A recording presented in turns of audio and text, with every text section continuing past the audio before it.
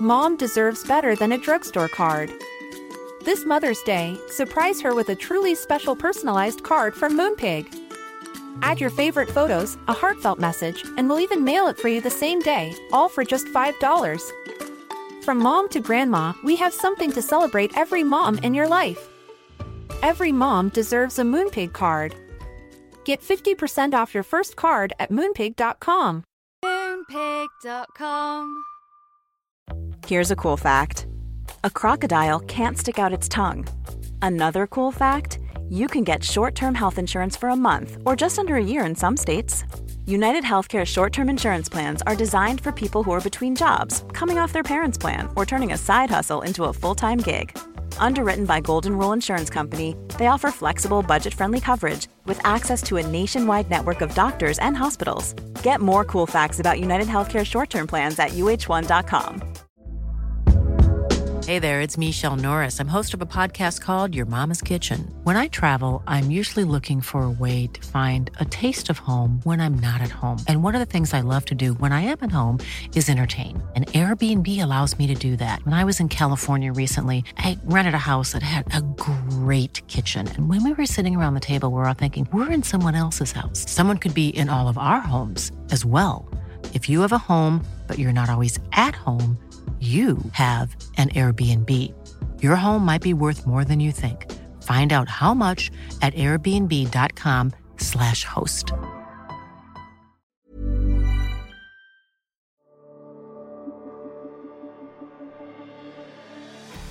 Hello, friends. Welcome. Welcome to episode 2 of our new documentary series about the 1970s.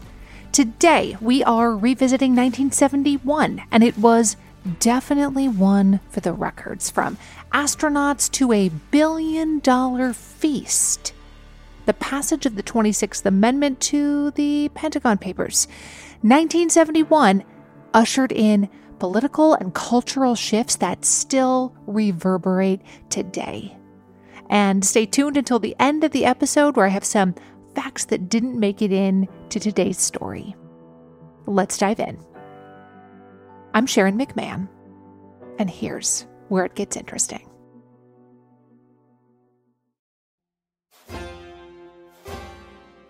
The year was 1970, and Shah Mohammad Reza Pahlavi of Iran had an idea.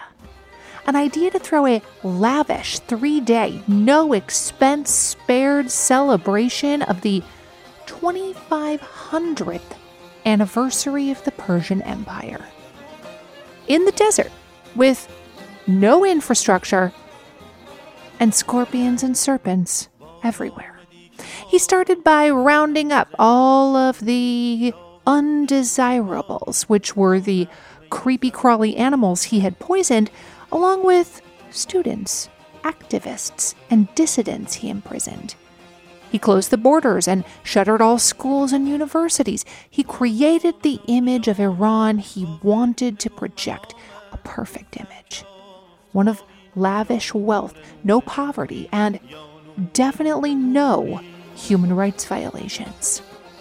He wanted to connect his leadership with that of Cyrus the Great, the first ruler of the Persian Empire. And for those who may have missed it in history class, the Persian Empire lasted roughly from 539 BCE until it was conquered by Alexander the Great in 334 BCE. It encompassed modern-day Egypt, Iran, Turkey, and sections of Pakistan and Afghanistan. The Shah was all about reform. Reform that some considered progressive and others blasphemous. His goal was to aggressively modernize, even westernize Iran with freedoms for women's dress and education, urbanization, and redistribution of landowners' and clerics' wealth. Such wide-scale change so quickly led to a great sense of unease among some people in what was already a politically turbulent time. The Shah came to power in 1953 following Operation Ajax. 2 years earlier, the prime minister had nationalized Iran's oil supply, stripping foreign countries like Great Britain from profiting off the claims they had to Iranian petroleum. The Shah was paid $1 million to head a coup orchestrated by the CIA and British intelligence that overthrew the prime minister and installed him as Iran's supreme leader. The thinking was that the Shah would have policies that benefited the West, unlike the policies enacted by the prime minister before him. And listen, I am telling you all of this for a good reason. It is going to be important later in the series. In order to create the impression of a flourishing country due to his leadership, the Shah had to create an oasis in the middle of a literal desert. He chose Persepolis as the site of his festivities, as it was the original capital city, founded under King Darius in 518 BCE. It's near modern-day Shiraz, and it's important archaeologically, and it's protected as a UNESCO World Heritage Site. So in October 1971, the transformation of a desert into an ostentatious destination involved importing thousands of trees, plants, and European songbirds, most of which perished in the desert heat. The Shah built a golf course, an airport, and 2 hotels, and arranged for 250 bulletproof Mercedes-Benz limousines to shuttle guests to and from the airport and the elaborate tent city he had erected. Constructed in the shape of a star with a fountain at the end and 5 points radiating from it, symbolizing the 5 continents from which he invited world leaders and heads of state, the amenities for guests were unlike anything the world had seen. Designed by Maison Jensen and flown in from Paris, each tent was covered in traditional Persian cloth and included air conditioning, special telecommunication systems that linked each leader to their home countries, 2 bedrooms and bathrooms, a sitting room, a kitchen, and 2 servants available around the clock. This was not camping. It was not even glamping. All of this, though, was in a custom-designed tent. In total, the tent city occupied over 160 acres of land. But that wasn't all. There was also a banquet tent where the feast was held, and there were other tents that connected to it, and those tents had things like pastry and entree kitchens. There was also a secret gambling room and a tent for the ladies that housed 4 makeup stylists and 16 prefabricated hair salons staffed by Parisian, not Persian, Parisian hairstylists.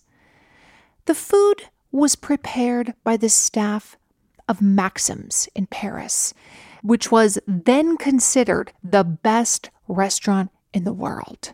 Maxim's closed for a full 2 weeks in order to prepare for this party.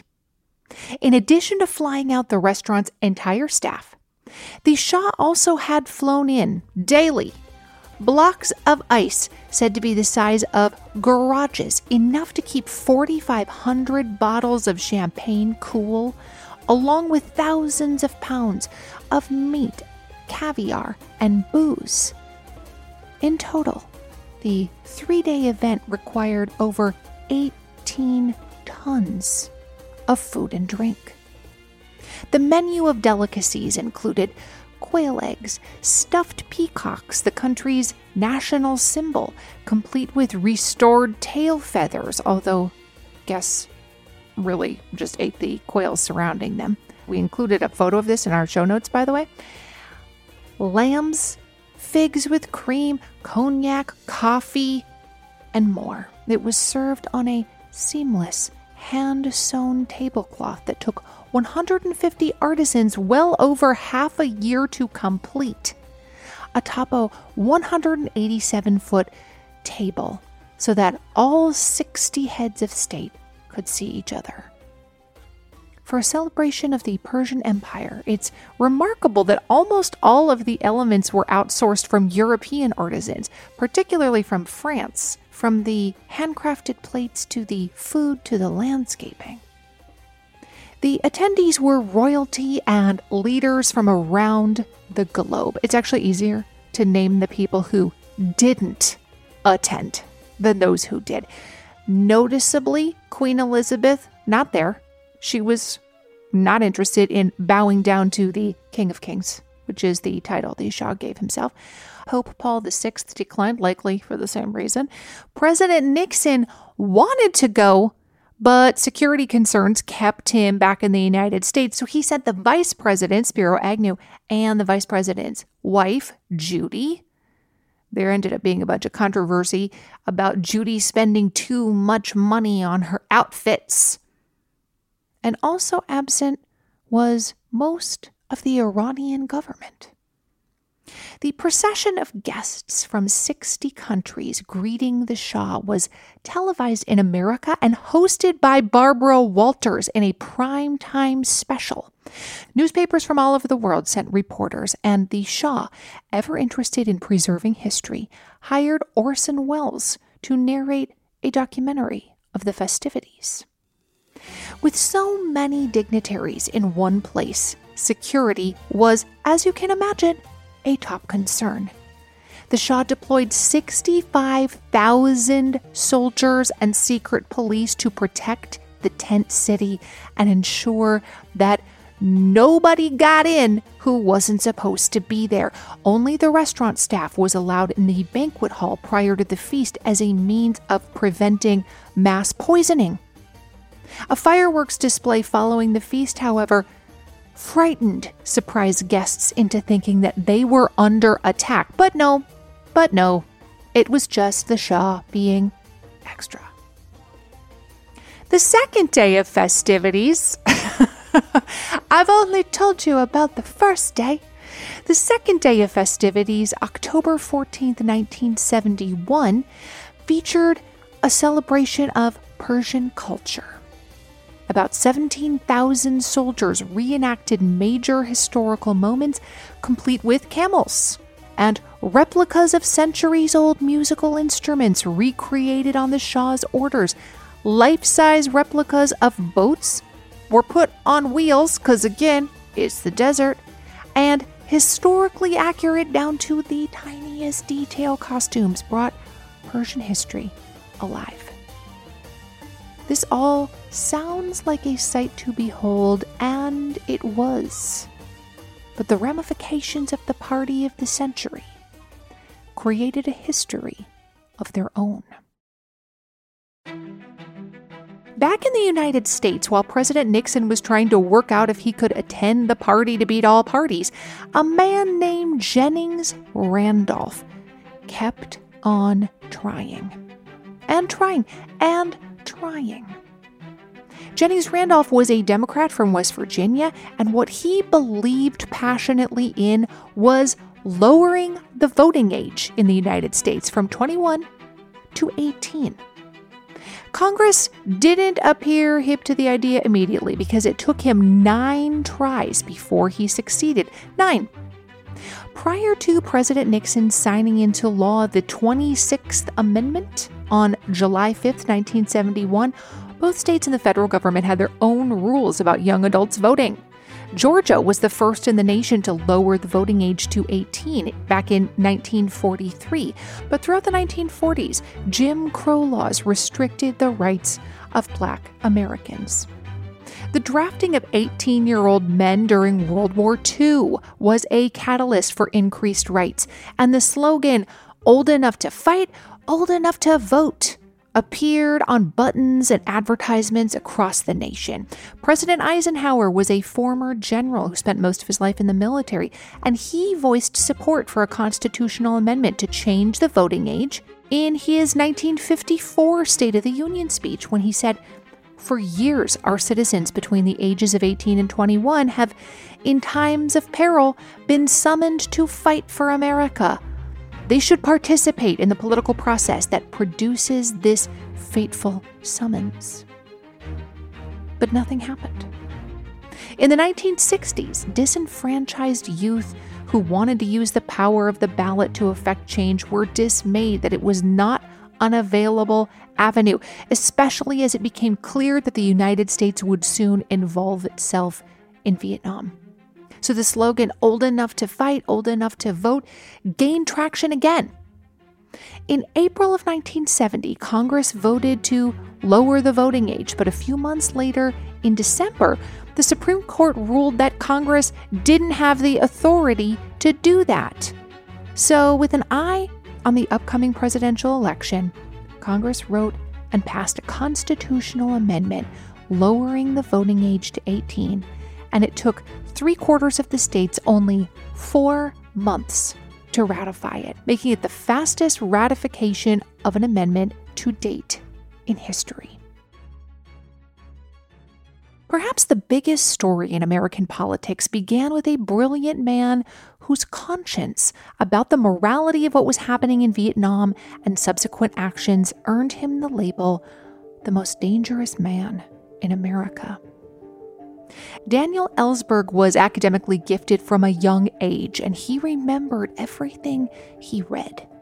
As a child, he went on a Detroit radio show and recited the entire Gettysburg Address from memory.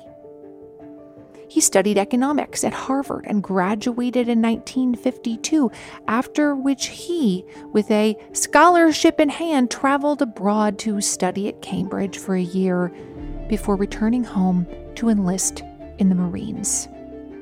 There, he climbed the ladder from platoon leader to rifle company commander.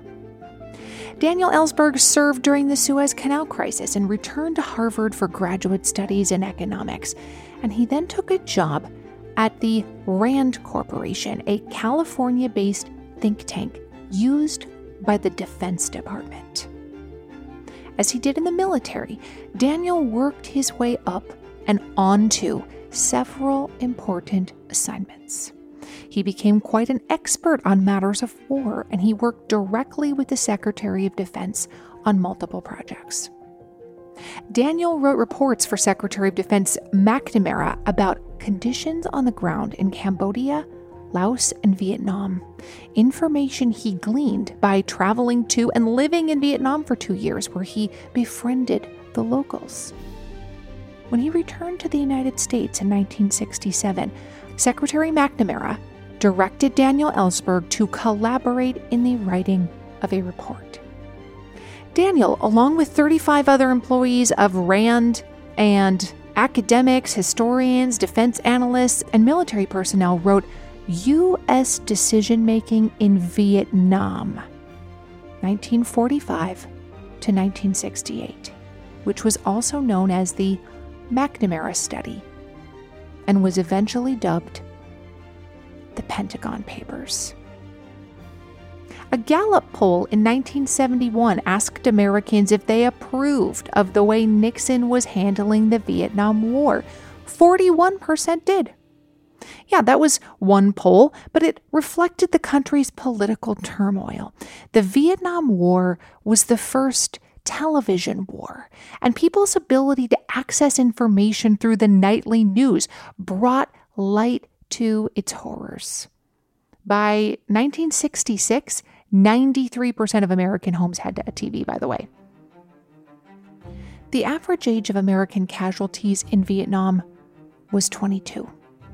Journalists reported from on site, and often the news was not good. Yet many Americans wanted to roust out communism and spread democracy.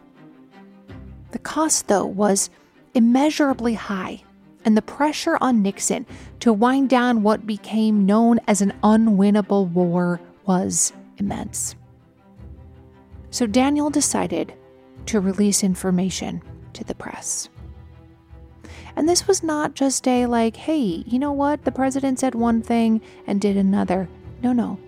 It was the very foundation of what we have been told about how imperative our involvement and how noble the sacrifice we're making. It's all a lie. And if you've already forgotten the title of the report, let me contextualize it for you. It covered our involvement in Southeast Asia from the end of World War II until 1968. Ellsberg didn't believe that this was just one lie. It was decades of them, mountains of lies. Initially, the report was a classified document labeled as secret, which indicated that the contents might be embarrassing politically if they were publicized. Daniel knew that what he saw firsthand on the ground did not reflect the information that had been told to the American public. So, Daniel and his former colleague at RAND, Anthony Russo, decided to work together to reveal to the world what was really happening in the White House by releasing the Pentagon Papers, a 7,000-page report. The Pentagon Papers revealed how the White House, going back 4 presidential administrations, had not given Americans the full truth of what was happening in Vietnam. It dated back to President Truman, who told people there was a connection between the Soviets and the Vietnamese, even though he knew there wasn't. President Eisenhower believed in the domino theory, which argued that if Vietnam became a communist country, the rest of Southeast Asia and beyond would follow. And so they backed an anti-communist South Vietnamese leader, Diem. Diem turned out to be terrible, as was predicted. And almost a decade later, he was President Kennedy's problem. Guided by Secretary of Defense McNamara, the U.S. backed a coup that killed Diem, although the administration said, no, we definitely didn't have anything to do with that. Shortly thereafter, Kennedy himself was assassinated, and this entire mess landed in President Johnson's lap. Johnson sought congressional approval to fight in Vietnam without officially declaring war. The administration pushed Congress to pass the Gulf of Tonkin Resolution, which allowed for, quote, the determination of the president as commander-in-chief to take all necessary measures to repel any armed attack against the forces of the United States and to prevent further aggression. Months after Johnson won the 1964 election, he sent troops to Vietnam, but didn't declare war. Instead, the 20,000 troops were called military support forces, and the entire Vietnam War was technically a police action. By 1967, 2 years later, Secretary of Defense McNamara wrote to the president that the war was unwinnable, and the continued deployment of troops and bombs would not change it. Johnson, however, wouldn't hear of it and authorized sending a total of 550,000 troops, and then he forced McNamara to resign. Nixon won the 1968 election after promising to end the war, yet his invasion of Cambodia expanded it. And it ended up being the catalyst for Daniel Ellsberg's decision to go public. Daniel's conscience demanded that he do something about what he called evidence of a quarter century of aggression, broken treaties, deceptions, stolen elections, lies, and murder. Daniel said in 2021, I'd been lied to, the country had been lied to, the Congress had been lied to as to what the situation in Vietnam actually was. However decent they may have been in other contexts, these smart men, generally as smart as any men we have today, managed to lie to the public every day of the war, and in bad faith actually pursue a war that they saw had very little likelihood of helping anyone, but leading just to an escalating stalemate, which is what actually happened for the next 15 years or so, from 1961 to 75. As you might imagine, in the days before the internet, getting 7,000 pages out to the public was a daunting undertaking. Copying one page at a time, it took Ellsberg months to complete this task. Beginning on October 1st, 1969, Daniel started sneaking out every night as many pages as he could fit in his briefcase and taking them to an advertising agency owned by the girlfriend of a friend because she had a copy machine. There, they made copies, often with the assistance of Daniel's 3 kids. One copied, one collated, and the third child cut off the top secret that was stamped on the copied pages. One night, the cops showed up because of a misset alarm, And the Ellsberg family pretended they were just, making copies of some homework. Daniel recalled, the first time I was at the Xerox machine, I looked up at the glass door. There's knocking on it and 2 police outside. I thought, wow, these guys are good. How did they get onto this? But I remember covering the top secret pages with a magazine, and I closed the Xerox cover where I was copying these things and opened the doors and said, what can I do for you? But there were a few seconds of thinking, well, this is over. The reason my children were there was that I expected to be in prison very shortly. I'd hoped to get the papers out quickly, and I wanted them to know that their father was doing something in a businesslike way, a calm, sober way that I thought had to be done.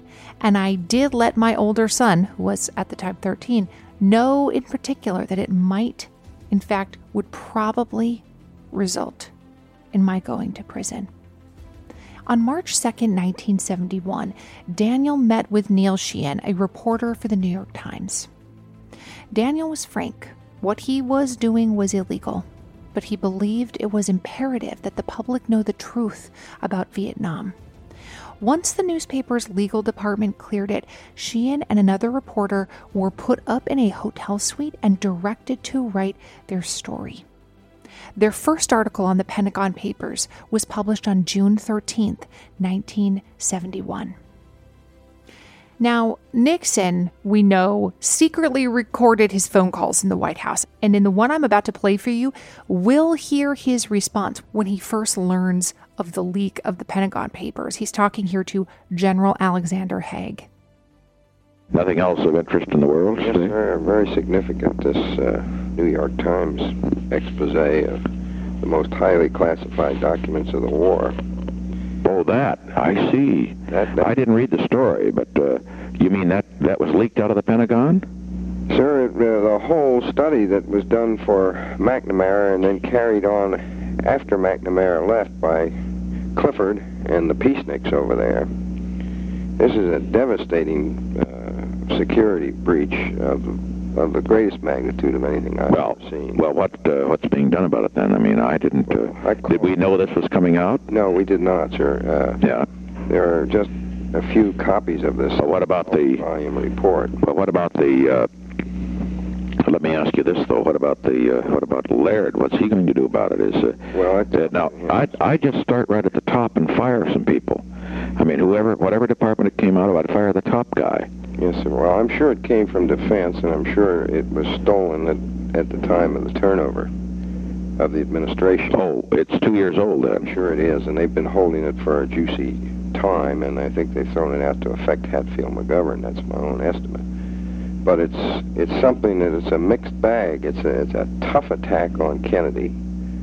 It shows that the genesis of the war really occurred during 61. Yeah, that's Clifford. I see. And it's brutal on President Johnson. They're going to end up in a massive gut fight in the Democratic Party on this thing. Are they? There's some very... But also massive against the war. Against the war. But it's a Pentagon study, huh? Initially, Nixon was delighted that President Johnson came out looking really bad in these Pentagon Papers.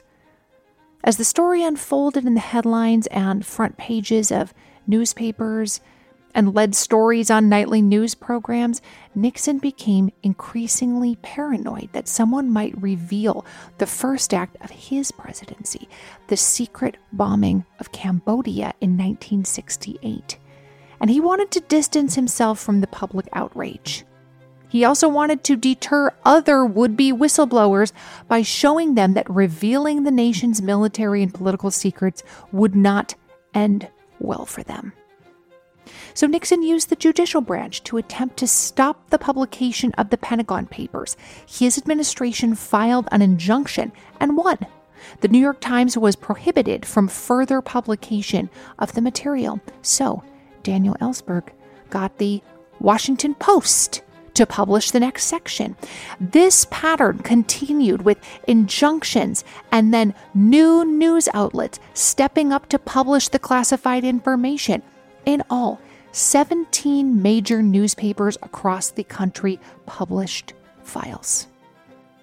Nixon was determined to see that the thieves who published classified information were, first, silenced, and second, punished. And he asked the Supreme Court to weigh in. The Supreme Court was tasked with deciding whether lower courts' injunctions against the publication should stand or if it violated the men's First Amendment rights. What Nixon condemned as an act of espionage turned into a major victory for the press and free speech. This was Nixon's response. I just say that we've got to keep our eye on the main ball. The main ball's Ellsberg. We got to get this son of a... And you know, I was talking to somebody over here yesterday, one of the PR types, and they're saying, well, maybe we ought to drop the case if the Supreme Court doesn't sustain and so forth. And I said, hell no. You can't do that. You can't be in a position of having, as I said this morning, we can't be in a position of ever allowing, just because some guy's going to be a martyr, of allowing a fellow to get away with this kind of wholesale thievery, or otherwise it's going to happen all over the government. For the next 6 months, President Nixon and Attorney General Mitchell tried to get Ellsberg and Russo put in jail. Nixon ordered the FBI to tap their phones, and on September 3rd, a group of men called the Plumbers, working for Nixon, and about whom we will learn more in a future episode, burglarized the office of Daniel Ellsberg's psychiatrist in order to find a confession or other information that they could use to discredit him. The public was largely against Vietnam by this point, and Ellsberg's revelations led to more widespread disapproval of Nixon and his administration. Nixon authorized CIA operatives to go after Ellsberg, as Ellsberg recounted in a 2017 interview. He said, well, Bernard Baker, a CIA asset, said that his mission was to break both of my legs. But I don't think that would have shut me up totally in the hospital bed. I think they probably wanted something to happen to my jaw. But they were going to attack me in the course of a rally that I was speaking at on the steps of the Capitol on May 3rd, 1972. And they brought 12 of these CIA assets, mostly Bay of Pigs veterans, who were shown my picture and said I was to be incapacitated totally. And when their prosecutor told me this later, I said, well, what does that mean? Kill me? He said, the words were to incapacitate you totally. But you have to understand, these guys would never use the word kill. They use a lot of euphemisms for assassination. So let's pause here for a moment. Here we have a sitting U.S. president so infuriated and threatened by a whistleblower that he ordered the CIA to silence him. Nixon's response over the leaked documents reveal a man who was desperate for control and power. The bulk of the Pentagon Papers uncovered events that happened before Nixon even took office. So why this reaction? The leak happened under Nixon's watch, and he considered it an attack on both the nation and his presidency, fearing a loss of standing at both the personal and national level. Nixon marshaled all available avenues to fight off his enemies. The public's response to the release of the classified information was mixed. The editor of the Washington Post, Ben Bradley, kept 2 file folders of letters he received. One was named Public Reaction Positive and the other Public Reaction Negative. The positive letters included praise for daring to publish the truth. The file of positive feedback holds 40 letters, not quite as many as the negative file, and the gist of them can be summed up by this excerpt. Thank you for standing up and being counted when so many people in power positions seem to pass the buck and compromise themselves. Perhaps there's more hope for this country than I realized. I rejoice in your courage and real patriotism. Negative comments included concern for the deployed troops, the risk of national security, and the idea that publishing secrets was unpatriotic. One person wrote, I think both you and the Times are as subversive as you can get. It's a national tragedy and a national scandal. Legal battles over the Pentagon Papers continued well into 1972, with questions about the ownership of the papers prior to their publication. Ellsberg and Russo were headed to trial in July. 3 hours before the jury trial was set to begin on July 27th, a 3-judge panel issued a stay and ordered the prosecution to turn over all the documents they had hidden from the defense. Ellsberg and Russo were charged with theft, conspiracy, and violating the Espionage Act. However, by May 1973, the judge declared a mistrial, and the conduct of the government has placed the case in such a posture that it precludes the fair, dispassionate resolution of these issues by a jury. Basically, the government's illegal phone wiretapping was considered gross misconduct, and the case was dismissed. Reflecting back on his actions, Daniel told the New York Times that the Pentagon Papers didn't shorten the war by a day. But the criminal actions that the White House took against me led to the absolutely unforeseeable downfall of a president, which made the war endable. He said that, in the end, things couldn't have worked out better. By this point, Nixon had other major concerns. What his plumbers might reveal under oath in Senate hearings, Watergate, and what his vice president was up to, and whether or not he might be criminally indicted. I mean, his vice president might be criminally indicted. The whole Nixon administration had legal issues. Listen, I know if you pick up any kind of beauty magazine or you follow an influencer, there's like a new skincare product every single day of the week, and it can be really difficult to know which ones to even try, like which one is worth your money. And if you're tired of cycling through ineffective skincare trends and overcomplicated routines, you might be excited to know that one of today's sponsors is OneSkin. Their products make it easy to keep your skin healthy. No complicated routines, just simple, scientifically validated solutions. The secret is OneSkin's proprietary OS1 peptide. It's the first ingredient proven to switch off the aging cells that cause lines, wrinkles, and thinning skin. I especially like the eye cream.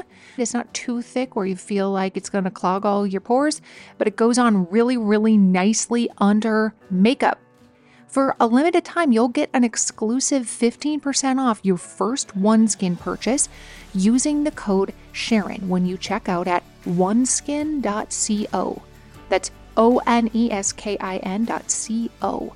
Try OneSkin and enjoy younger, healthier skin without all the extra steps. That's oneskin.co, code Sharon.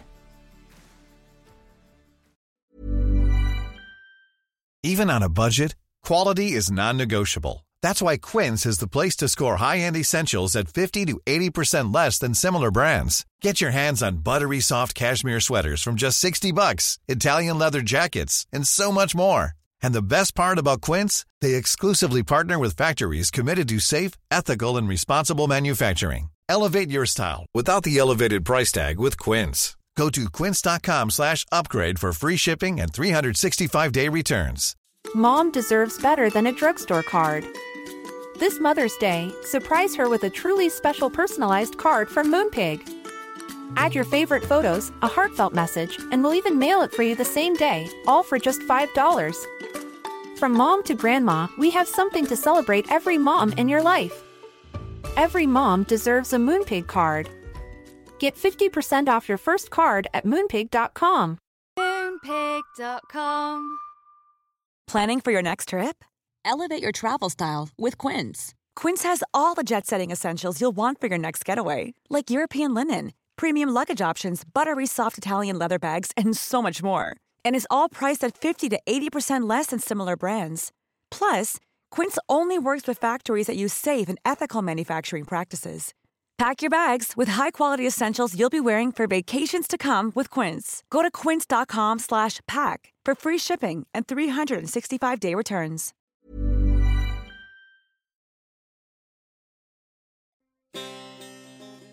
While things weren't looking too great for Vice President Agnew, his political future wasn't the only one that took a nosedive after the party in Iran.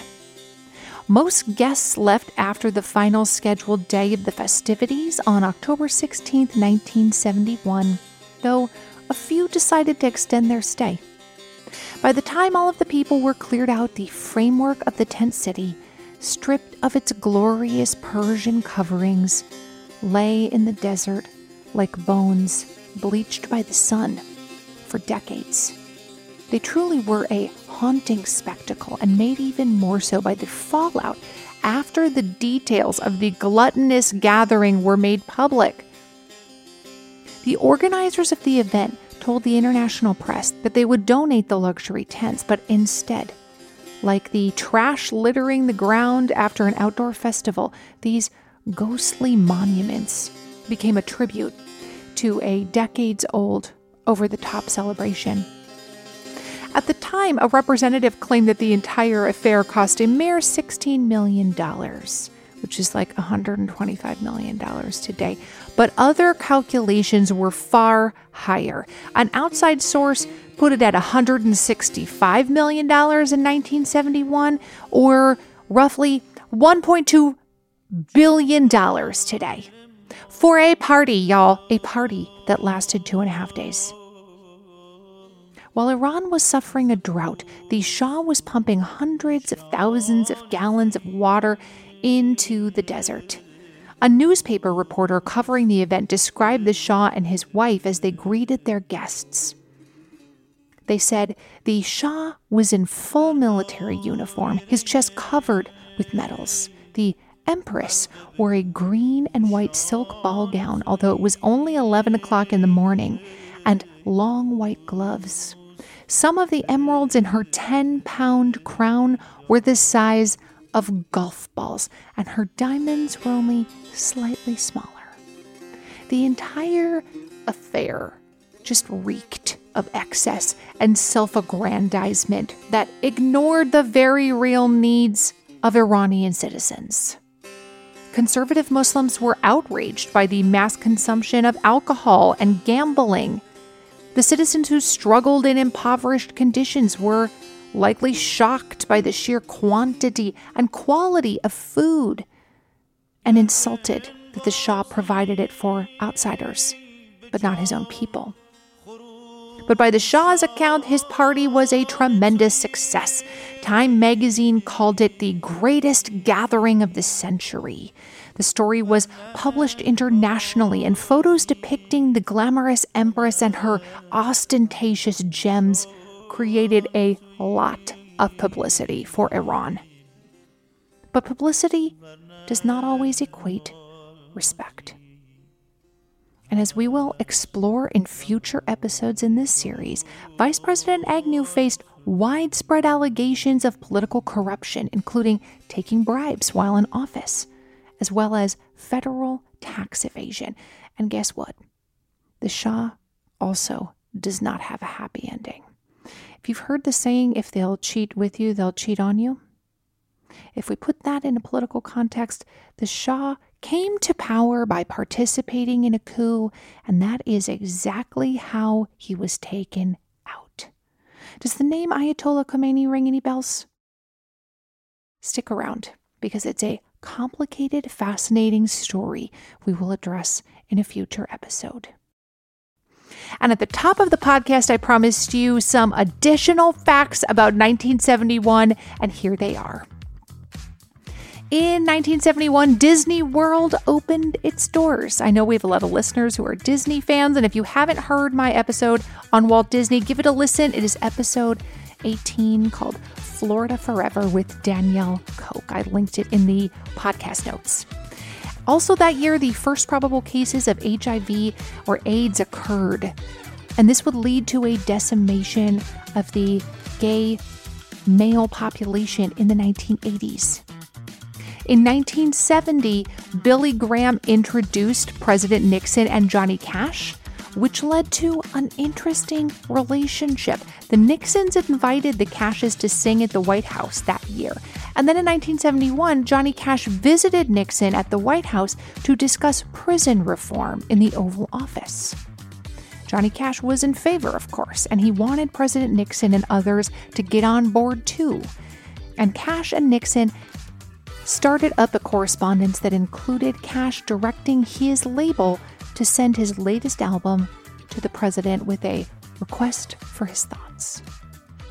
Chances are good you have seen the original Willy Wonka and the Chocolate Factory starring Gene Wilder, which hit the big screens in June of 1971. And for all of you coffee drinkers, the first Starbucks opened its doors in Seattle. Join me again next time for a break-in in an office building that changed the course of history. I'll see you again soon.